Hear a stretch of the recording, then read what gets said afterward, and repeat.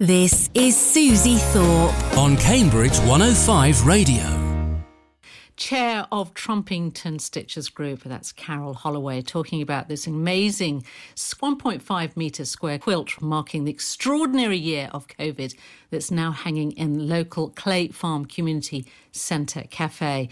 And I caught up with Carol yesterday, and it's just a fascinating conversation. And I started by asking her all about Trumpington Stitchers, how it really all began. Trumpington Stitchers has been going since around about 2013, and it started with a sewing class that was run by the City Council, and a few people who attended that wanted to carry on meeting.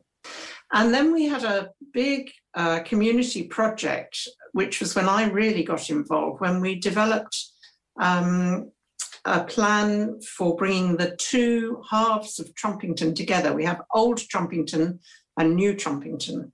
Our population has almost doubled in the last 10 years. So we got some funding and we got a project going, which I got very involved in. So that was really when I got involved. And we made two big wall hangings, which are in our Clay Farm Centre, community centre. And after that, I think we've really expanded in numbers at that point. And we had quite a few people who were interested in not just meeting every week and doing our own stitching, which we certainly do in normal times, but doing a bit more than that. So we've been very keen to be involved in the community and work on things that benefit the community ever since then. So we've always been interested in doing things that are beyond just us and doing our own thing. So when COVID came about, of course, we couldn't meet anymore. It's got so many different historical connotations, doesn't it, having a stitching group? But it's not as simple as people think it is. And I just want to see from you, just get your opinion on how important, what are the benefits of having this group? Well, I think Trumpington Stitchers incorporates a really wide range of people. So we have young people who've got young children. We have very elderly people. We have people from all kinds of backgrounds and all kinds of ethnicities. And we have a number of people whose first language isn't English, but stitching is a very international language. So everyone can communicate and participate together in an activity like stitching, however good their language skills in English are. And I think we serve many different purposes for different people. So for some people, it's absolutely, the social contact that is really important for them. And the stitching is just a way to meet up with other people and have a chat. And for some people, we've certainly had people who have been struggling with their mental health, and it's a way that they can do something calming and constructive and get some support from other people. We've had people who have found themselves out of work and need something to keep them busy, so they come and they learn new skills. We have people who have never stitched at all, but want to be able to do things for their young family, like do some mending, make do and mend, when they're on low incomes. So it serves a huge number of purposes for different people. And traditionally, it's always women, of course, who are seen as sitting around in sewing circles or knitting circles or crocheting circles together. And it has been mostly women, but we've also had some men, which we've really enjoyed. It's been lovely. We helped one group with their theatrical costumes, for example. So we had a man who came along from their group for a few weeks to get some help with their theatrical costumes. Yeah, it's an important group for many different reasons.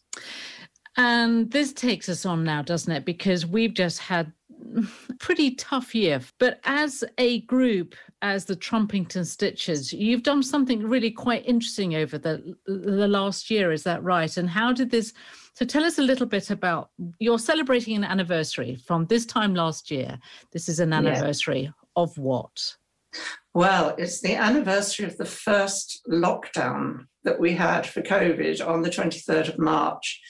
And obviously we haven't been able to meet physically very much during that time, although over the summer We had some quite successful stitch on the green sessions on Saturday afternoon when the weather allowed us. But once we got towards the autumn and we knew we were going to be shut in again, we really felt we wanted to do something that would connect us with each other, that we could do in a socially distanced way, and that would be a contribution to our community to really try and reflect what this had meant to all of us, this really difficult time. So we started off with this idea of doing a patchwork quilt, because everyone can do a little square and then someone gets the job of stitching it all together. And we decided that a very good symbol would be a house with a heart in the middle of it, because that indicates the fact that home is where your heart is, and we're all being asked to stay at home. But then we thought, actually, home isn't that safe for everybody. For some people, home is not a safe place. And we were increasingly hearing about the rise in domestic violence and child abuse and mental health crises, and just, a whole range of ways in which people were finding it really difficult to have to be at home such a lot. Homeschooling, working from home, eating too much, drinking too much, all those kinds of things. So we started talking about how we could reflect that in our little motif of a heart and a house. And we realized there were so many ways we could do it. So we started thinking about metaphors like, this is really wearing thin now. And I'm really fraying at the edges. I think things are unraveling now. All those kinds of metaphors. And we were so easily able to translate those, into our little motif. So our heart shape became many different things depending on, what we were trying to reflect. So we ended up with about 36 of our 144 squares, which is what we decided we wanted. 36 of them reflecting different experiences of COVID. And some of them serious and some of them not quite so serious. And so we've got some that reflect the importance of pets at home. Many of us have really found our cats and dogs important. And we've got some that are reflecting the more serious issues around mental health and domestic violence and those kinds of things. And we really just felt we wanted something that was attractive as a piece of art, but also that said something more than that, and that reflected the realities and the struggles, as well as some of the comforts and the pleasures of this absolutely extraordinary year that we've all been through.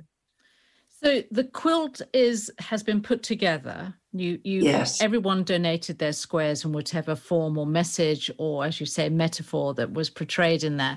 And how big is the quilt now? How big is this? It's 1.5 meters square altogether. Right. Yes, it's hanging at Clay Farm Centre Cafe. Clay Farm is our local community centre in Hobson Square. And it incorporates a library as well as meeting rooms and a cafe, and the doctor's surgery is on the first floor. So it's, in normal times, a very busy and well-used space. So we're hoping that being in the cafe, it'll give people an opportunity to see it when they're just passing through. And we're going to have a key next to the quilt, so that people can have a look and try and guess what all these metaphorical and symbolic squares mean. And we'll have a little kind of guessing game, so people can take a sheet and write down what they think the squares represent, and then round the corner, there'll be the answers. So we'll make it a bit of fun as well, and children hopefully will enjoy having a look and trying to guess what the different squares are, as well as adults. I mean, it's great in many ways, because you're almost advertising the group that you are, the people that are involved in it. And are you always looking for people to join, even if they don't have any experience with sewing whatsoever, or if they come from a very experienced background as well in stitching and sewing? We're always happy to have more people come and join us. We've got about 100 people on our mailing list, and usually we have about 15 or 16 people on a good night that turn up. So it's very much a drop-in, and people can come 1 week and not come for a few months and then come back again. We have some people who have been teachers of textile arts, and we have had one person who turned up with her sewing machine still in the box because she was too scared to get it out because she didn't know what to do with it. And we do run peer sessions. Usually once a month we have a session in a corner with half a dozen people who want to learn a new skill. So some people might be very good at using the sewing machine but not know how to crochet. So we might have a session teaching basic crochet skills or basic knitting skills or whatever.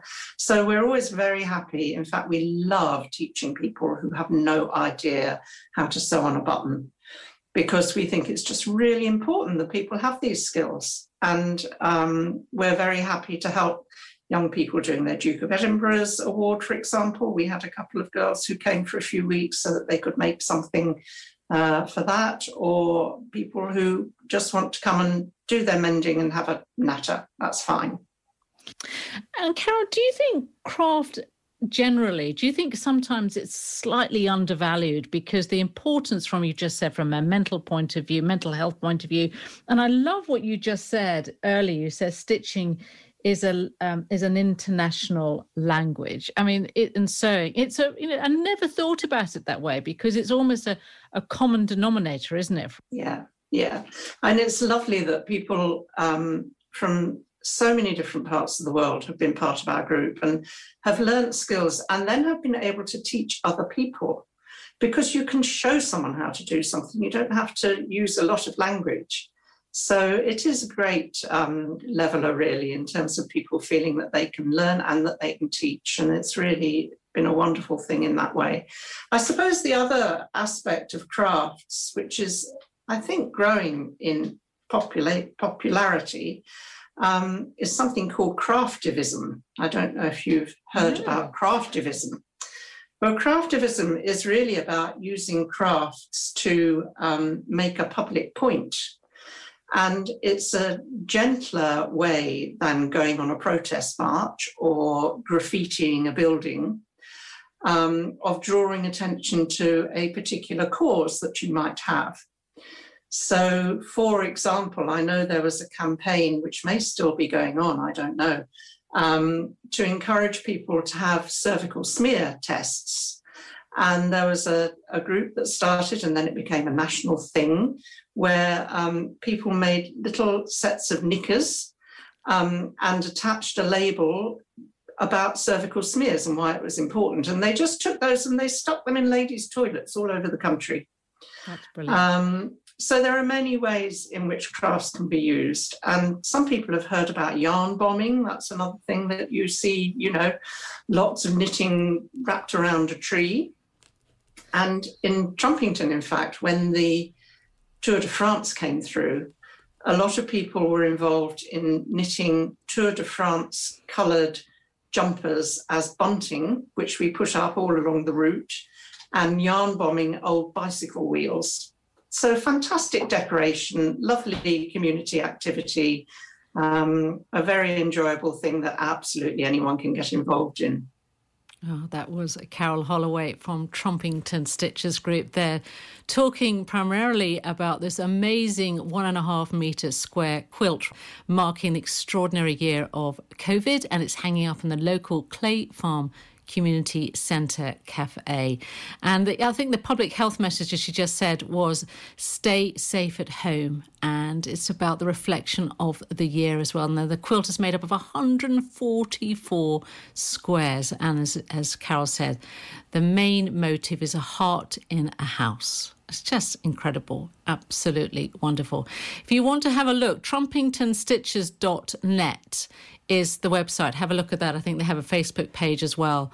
But they're always keen for new members, and they've got an amazing amount of projects around Cambridge as well that they've been doing, and they are doing for the future as well. So do have a look at that. My thanks to Carol Holloway there from Trumpington Stitchers Group.